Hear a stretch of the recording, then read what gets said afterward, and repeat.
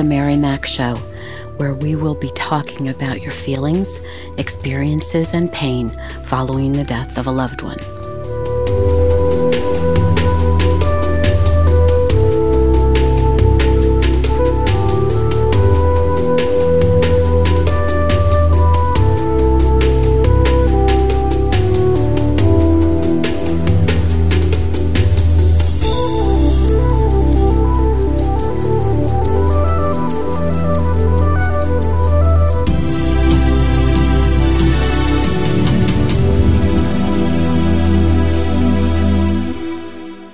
Good morning, good afternoon, good evening. Wherever you find yourself in this entire world, I welcome you. So did you have a chance to review what I spoke about last week? It's never easy to be prepared or try to be prepared for any kind of death. We don't understand when that day will come, and even when it comes, we're not prepared. Even if it's been a long illness, we're still not prepared. And that's okay. It's just the way it works. And it's hard for us. It's hard for us to accept that. I understand. And with it comes a whole host of emotions. And one of the emotions I'd like to touch on today is stress. Now, we will all have feelings of sadness, guilt, anxiety, loneliness, irritability, even overwhelm. Sometimes we have a desire to blame others. We might feel anger, maybe even embarrassment if our loved one might have been murdered or died by suicide. We feel self-doubt, a lower self-esteem, a sense of being out of control. We can experience everything from hopelessness and helplessness to feelings of victimization. It may be many months, even years since their death, and yet there will be times we can't believe it's been that long or short a time since they died. You might be asking yourself, is it really a year already? It feels like it just happened. Yet on other days, we might be thinking, why are these days dragging on so much? I feel like I don't think of anything else but them, how they died, all that happened leading up to their death. It seems all-consuming. You feel like you can't get a handle on things, like your mind is all over the place, and your heart might be bursting out of your chest. It's even hard to breathe at times. None of us like to experience these feelings, these emotions, because they make us feel so uncomfortable, uneasy, uncertain. And you might be thinking to yourself, abstracts are not for me. I want to feel in control. And often, this frustration is one of the worst parts about grief, since you no longer do feel in control. Yet the particular emotion that comes up for most of us is stress. Even if we aren't dealing with the after effects of a loved one's death, stress is a primary factor in everyday life, and how we handle it has everything to do with how we build a new life after our loved one is no longer with us.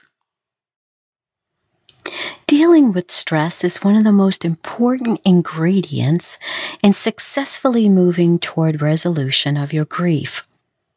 Perhaps you've seen family members, friends, or even business colleagues who didn't handle stress very well and found themselves in emergency rooms holding their chest, or worse, encountering major surgery or even death. Stress itself can kill. Your job is to learn how to release stress with the goal toward a saner, more balanced lifestyle. Especially now, with so much inner turmoil wreaking havoc on your body, it is so important that you recognize the need for balance. So let's look at ways to alleviate and reduce stress. It's important to set boundaries. Learning what to say no to and when to say it will help you function in a calm environment, even when chaos may be breaking loose around you. Set boundaries, especially now. This is not the time to let non-bereaved folks walk all over you with talk about their wants and needs. You cannot give everyone the time, help, or energy they want from you at this point. You need more time and energy for yourself to grieve and just have time alone to process all that's happened. Schedule time for yourself. Whether you are living alone or have a group of children or other family members dependent on you, it's really imperative that you faithfully carve out time each week only for yourself. That might be a weekend morning or an evening during the week, but it must be for you only, and if possible, outside to meet with friends. Visit a beautiful park with a book or your journal, the ocean, a lake, or other scenic place where you are in nature. If possible, let the sun shine on your face, feel the breeze, even let the light rain that's falling to fall on you for a short time. So much is going on in your life, and you need these little forms of escape. Where can you go, and what can you do to schedule time for yourself? Write them in your gratitude journal. Next, I'd like to talk about prayer and meditation. Even if you don't consider yourself religious or spiritual, my sense of this is that there is someone much higher than ourselves. And if you listen to other episodes, you know that I feel strongly that heaven is real from all the people I've spoken with over the years who have died and came back to tell about it. Being still in our room when we first rise in the morning gives us a peaceful start to our day. We acknowledge that there is someone who has more power than we do. We may not know all the answers to what has happened, but knowing we aren't in this alone certainly helps us. I personally say thank you every morning and evening for what I do have and what I've accomplished in that day. I thank God for all He is orchestrating on my behalf in the background, which I cannot yet see, and that He will watch over us. There are lovely YouTube videos online for 10 to 15-minute meditations, which I prefer. When you first begin, your goal is to calm your mind. Just be. Instead of always running and doing, calm your body and mind. Learn to relax. I also want to talk about exercise. Now, I know. You're probably saying, did she have to bring up that word? Yes, I did. The reason is not so much to worry about your physical size, although that is a wonderful byproduct, but rather to get you moving, which will help reduce the possibility of depression. When we sit too long and continually reflect upon our pain instead of doing something with our body, we can easily fall into a depressed state. And I don't want this to happen to you. Making special time for exercise, especially when you're dealing with such pain, is so valuable. Even though you feel like you want to lie in bed all day, it is important that you move, get outside, and get some fresh air. If all you do is walk outside your door and breathe in the air, or walk a block down the street and back, it is far better than had you stayed in bed all day. In the beginning, this may be significant for you. The whole purpose is to get your body moving. If you will do this for me every day, within a few weeks, you'll feel stronger and walk longer and farther. Maybe now it will be 3 blocks, then 4. And before you know it, you'll be able to walk a mile. You'll start to look forward to this. It will be your time for yourself. And while you are grieving, you really need that.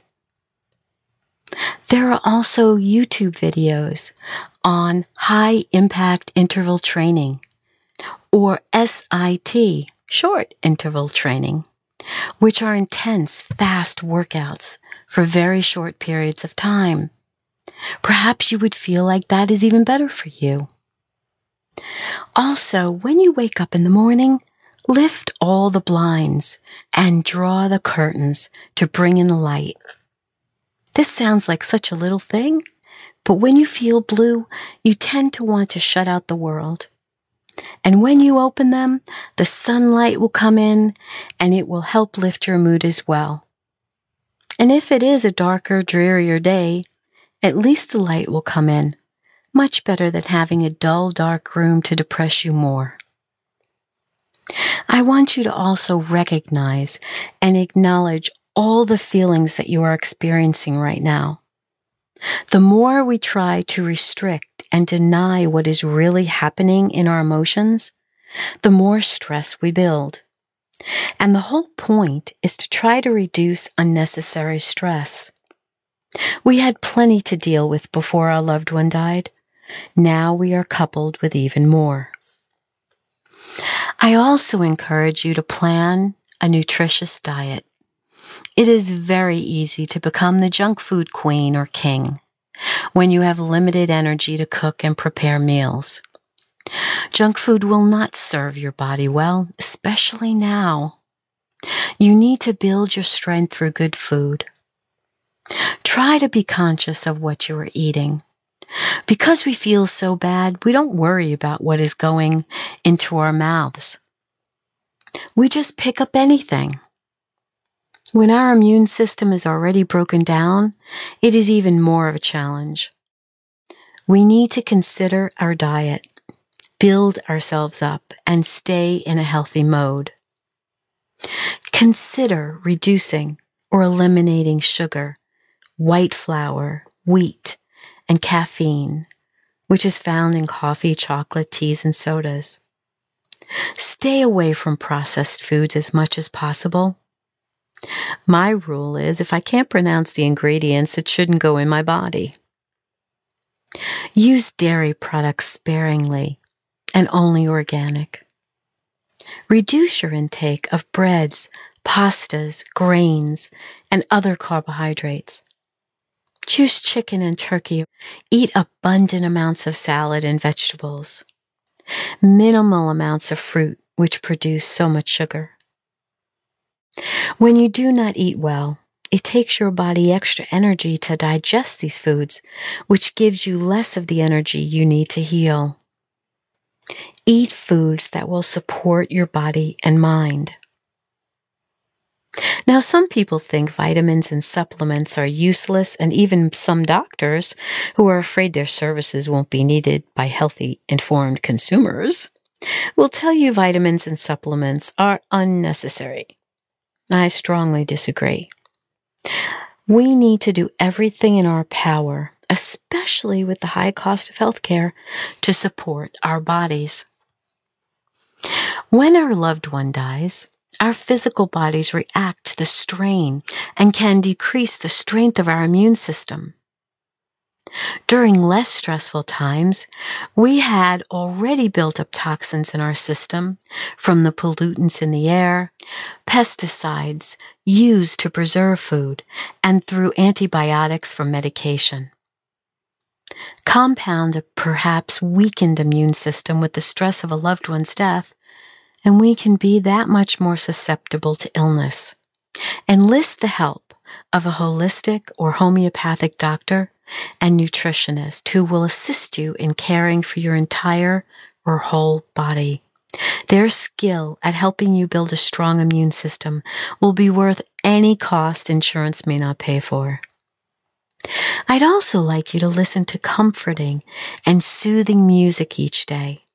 Pick out a good radio station or channel in classical, jazz, spiritual, or other soothing genres.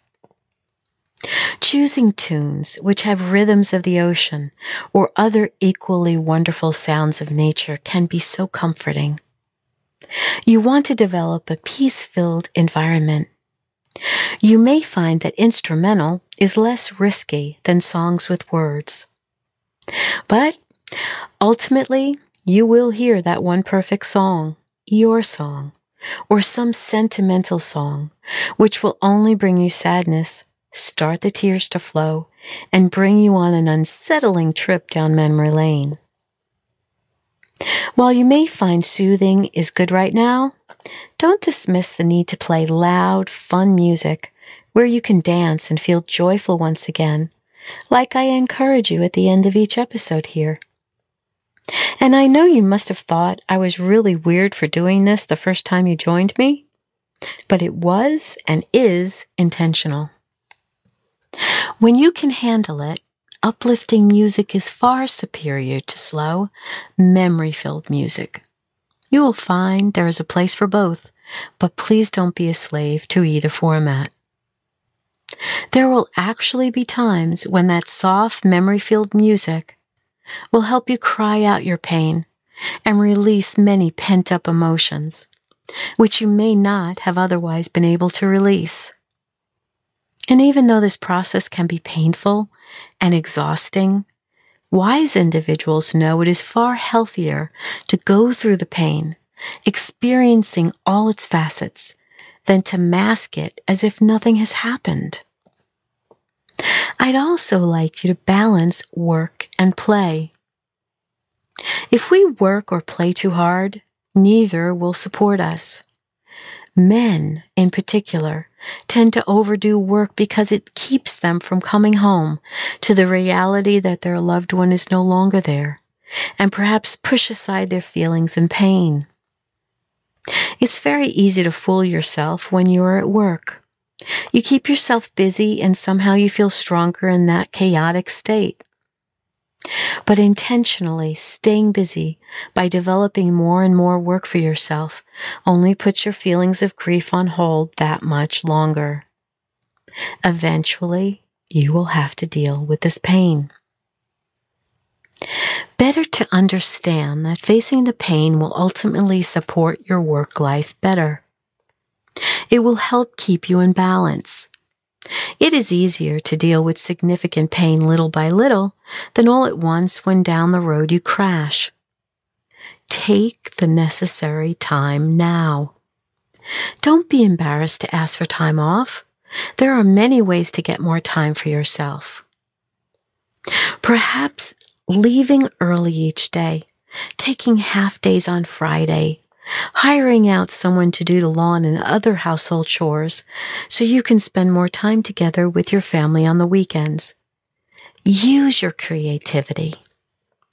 Remember, you can never replace this time with your family.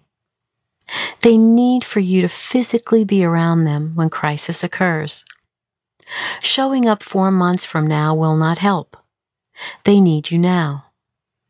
Find the courage to develop balance and set your priorities. Jobs are just one part of your entire life. You can get another job, but this is the only life you have. Also, if it is helpful, visit the cemetery or speak to their photo. Write a letter to them sharing all you are going through and how much you miss them. A love note of sorts. Most times, I'd write that in my gratitude journal, but occasionally, I'd write it on stationery or a note card and bury it at the cemetery. Now, I know that might sound weird, but it gave me solace. In the past, I've taken a blanket, lunch, and visited my grandmother just to be closer to her. It might sound silly to some, but it worked for me. I lie down on the blanket and just spend time there. I talk to her and catch her up on my life without her in it. Sometimes I'd cry, sometimes not. But she was such a big part of my life for most of it, and I miss her to this day. She died in 1995 when I was finishing up work on my first directory, my first book. It was called the National Directory of Bereavement Support Groups and Services. And it also won some beautiful awards. I remember I was working with the graphic designer then, and I would always pray that when she died, I would be with her. Well, I was living in New York back then and came to Florida to have concentrated time with the graphic designer of my choice. We'd lay out groups of pages at night, and in the day I'd proofread. On Tuesday night, I went over to see her with the dedication page that I created honoring her. In typical selfless fashion, when I showed it to her, she said, "Now, Mary, why'd you go and do that?" I was so grateful I went to show her that particular night, because on Friday she took a turn for the worst, was admitted into the hospital, and exactly a week later, on the next Tuesday, at about the same time, 7:30 at night, I was there holding her hand when she died. I am forever grateful that God granted me my wish. I got to be with her at the end, and I got to tell her how much I loved her, even though she knew it. It's very important that you do what you need to do for yourself when you're going through the grieving process. Some may think it's strange, but what do you care? Do it anyway. It soothes you, comforts you, helps you to move forward. Don't build up more stress by trying to please someone else who thinks your actions are not appropriate. Forget what they say. You need to relieve stress. And lastly, I want you to develop your sense of humor again. Many who are grieving develop the misunderstanding that they are not allowed to feel happiness again because their loved one is not here to feel happiness with them. I've been asked, how can I possibly feel happy again when my loved one is in the ground? We feel we don't have that right. But I'm here to tell you, you do have a right to feel happy again. It may not come consistently in the beginning, but little at a time you will feel it. And don't feel badly that you enjoyed the laughter, jokes, feelings you used to have before they died. It's perfectly okay. Enjoy those happy spurts. You need them. You may even catch yourself laughing one day and look around wondering if anyone saw you. You may think, how can I be laughing? This isn't right. But each one of us, in our own timing, will release these feelings of guilt when we acknowledge that our loved one wouldn't want us to go around somber the rest of our lives. They'd want us to live our life even without them. And slowly, as you settle this within yourself, you give yourself permission to feel happiness again. So, let's add to our happiness right now. Let's get up and move our bodies, dance, swing our arms, and feel the music.